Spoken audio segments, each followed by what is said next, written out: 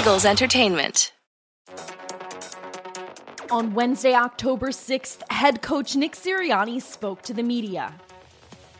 What's going on, everybody? Doing Nick, is Lane back with the team, and will he be practicing today? He's not here today. He's still dealing with a personal matter. Really, to go any more further into that, I'm still going to respect his personal, respect his privacy. So, but he is not here today. Do you expect him to play this week? Again, he's not here today. That's all as far as I'm going to go this week, and we're going to respect his privacy. How about Jordan Mailata? Is he going to return to practice? He will be limited today. He'll be limited today, and so we're excited to get him back out there and get moving around. So look forward to seeing him in walkthrough here in a little bit, and then what he can do with his limited reps there today in practice. We've seen a lot of plays designed to get the ball to Jalen Reagor. Can you call those against any defense? Can you have them in the game plan every week?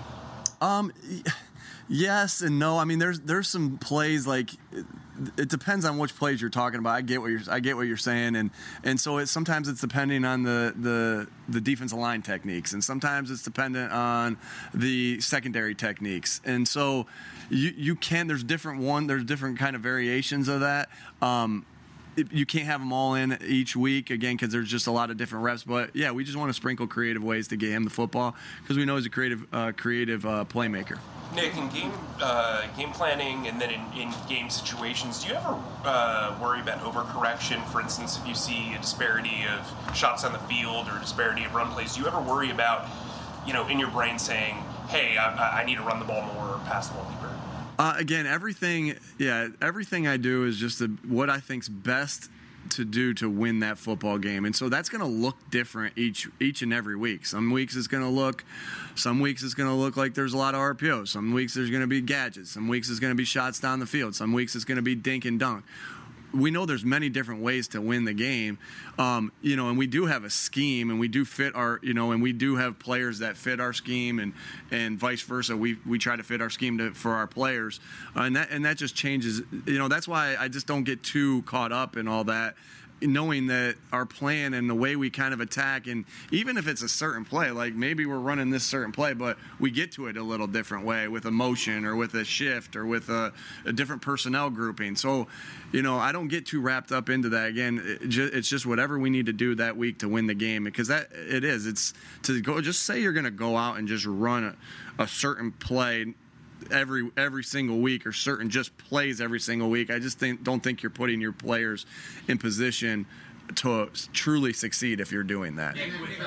This time last week, you were very hard on yourself, very critical of yourself, looking back at some things. As you now get ready for this game and you look at the penalties, how much of all the things that you guys have struggled with are the penalties ticking you off, and what in the world can you guys do to fix that, like right here, right now? Yeah, the penalties are a big problem, and we're still ticked off about them, and we're still working like crazy to get those fixed. And that's everything that you see on this football field has my name on it, right? I'm the head football coach. I know my responsibility. I know what I'm responsible for, and it's every product out there is my responsibility. And so we're working like crazy to get it fixed, and we need to get it fixed because, again, when you're, I'll speak offense here quick for a second. When you're creating the explosive plays that we're creating, and you're moving the ball up and down the field like we're doing, right? You want more to show for it, like with the points, like, because that's all it's about is scoring points and winning and having more points than the other team.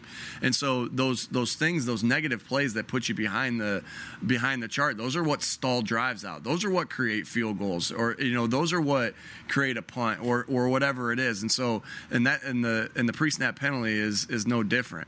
And then on defense too, you want to keep the offense in the second and long, and you want to keep them out of second and manageable and third and manageable. But a product of the Chiefs having a high, one of the reasons the Chiefs had a high third down conversion is because we'd have them in 3rd and 7, and then they were in 3rd and 2, or and that happened a couple times. So obviously those are things that are easier for an offense to do when they're in third and short. So yeah, we got to fix that, and we know the why behind why we got to fix it, and we're working like crazy to do so. How do you specifically go about fixing it? Do you have to change your approach with players? What do you specifically have to do? Yeah, my approach with players has been the same, for the entire time. It's like we're going to correct the mistakes that we see, and it's just the tone changes every once in a while. It's not the same delivery every time, but we're always correcting the mistakes, right? Because if we let a mistake go, then we're saying that's okay. And so that's one thing, is obviously just to correct it, but then there are some things that we need to do better as far as technique goes. And what I mean by that is, when you get a couple things like illegal men downfield, you got to change the blocking technique a little bit so you don't put your guys at risk for being downfield. So, there's things, it's one aspect of it, because there's just a lot of different variations here. One aspect of it is the correction to the player. The other one of the aspects is fixing a technique. Another aspect is us fixing our coaching style of what we're asking them to do on certain plays that are getting penalties. So everything, we're not willing to accept any 5-yard penalty or any 10-yard penalty or any 15-yard penalty. Do they happen? Sure, they're going to happen.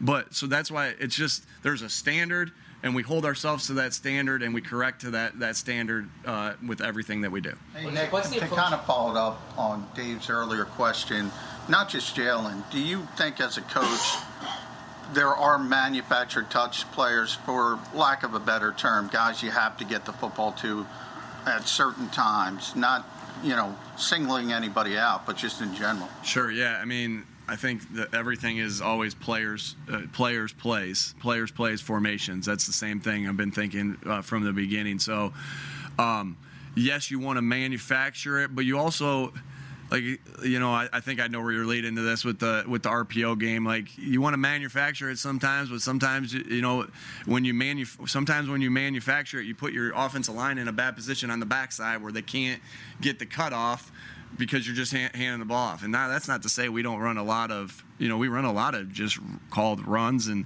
they're not all RPOs, you know what I'm saying? So, but yeah, you just always want to think about players first.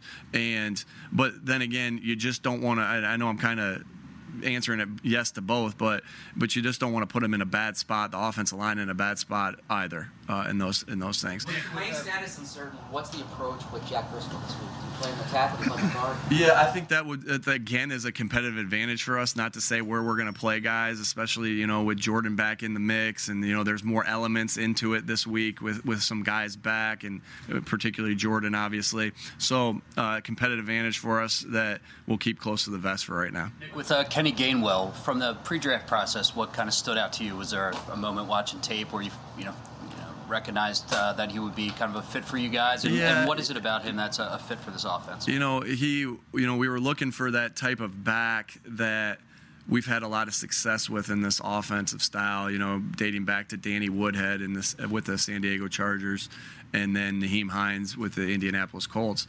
And we saw Kenny's tape, and we kind of looked at it, and we were like, man, that's the guy. That's the guy that kind of fits that role of plays we've kind of schemed for guys like that who've had good success. And then you got to watch the tape, and while you're watching the tape, you see those pass plays they made, and then you see how strong he was with the ball in his hands. He's a strong dude, and he can break tackles. He's just got good lower body strength, good balance, and you saw that not only did he have that ability to make the play in the pass game, but also in the run game. How has Miles reacted to? I mean, their touches are about even over the last couple of weeks. How has Miles reacted to that situation? I've seen Miles just be the same guy every single day, put into work every single day to get better. Does he want the football? Of course he does, and that's any good player. That's any player in general, and that's the same way it's going to be in the receiver room or the tight end room or the running back room. They all want the ball, and that's a good problem. That's a good problem to have, that you got guys that want the football, and that's our job to get it to them. But there is only one football, and when you kind of are going up and down the field like we did the last week, the guys that got the football last week, it was just a product of what was happening. And so I think the guys see that, and but obviously they still want the ball, and we got to do what's best that week to get the players the ball that the defense is going to allow us, and force the issue sometimes as well. What's your philosophy with the staff in terms of hours worked? Is there a time at night when you want to? I don't let them leave. No, I'm just kidding. I actually came in the other day, this morning, And I said to Shannon, I said, "Did you make it home last night?" And he said, "Yeah, I got home." I'm like, "Shoot." No, but we it's not a set hours. You got to do what you need to do to get done. I don't make them watch their desk or wait till I leave or whatever, right? And so we got to get our job done. I know we start really early. We start anywhere from between guys come in at 5, 6. No one's in later than 6, and then it just depends on the day of when we work till. Tuesdays, Mondays, Tuesdays, Wednesdays. Those are going to be a little later nights. Thursdays a little bit shorter. Fridays a little bit shorter than that. So I don't want to say a set time, but we're in here, we're grinding, and the candle's burning pretty long. Nick, what do you like about Greg Ward in that red zone package? He just got a good feel, good savvy. That's where I like Greg is just his feel for things and finding zones, finding holes, and then he's got quickness to be able to separate when it is man to man, and he's sure-handed. Has there been anything about Jalen Hurts that's kind of surprised you with the way he's played the first 4 games? No, I mean when you're with him at practice every single day, you're evaluating practice like you would a game. So you're seeing nothing's going to catch us off guard in a game that we aren't anticipating in practice. Like that was my message to the guys today. Like, hey, it's all about putting yourself in position to be able to win the game on Sunday. And how do you do that? It's by practicing right. I mean, the plays we're going to run this week on Sunday are the ones we're repping out in practice. The plays that look good in practice, we're going to call in the game, right? Plays that don't look good in practice, we're not going to call in the game. So, because we have that approach to practice, I don't think we see things. Nothing's really a surprise when we go out there. What I love about how Jalen's playing is he's really playing. I think he's playing the position of quarterback well, right? He's making the right decisions with the football.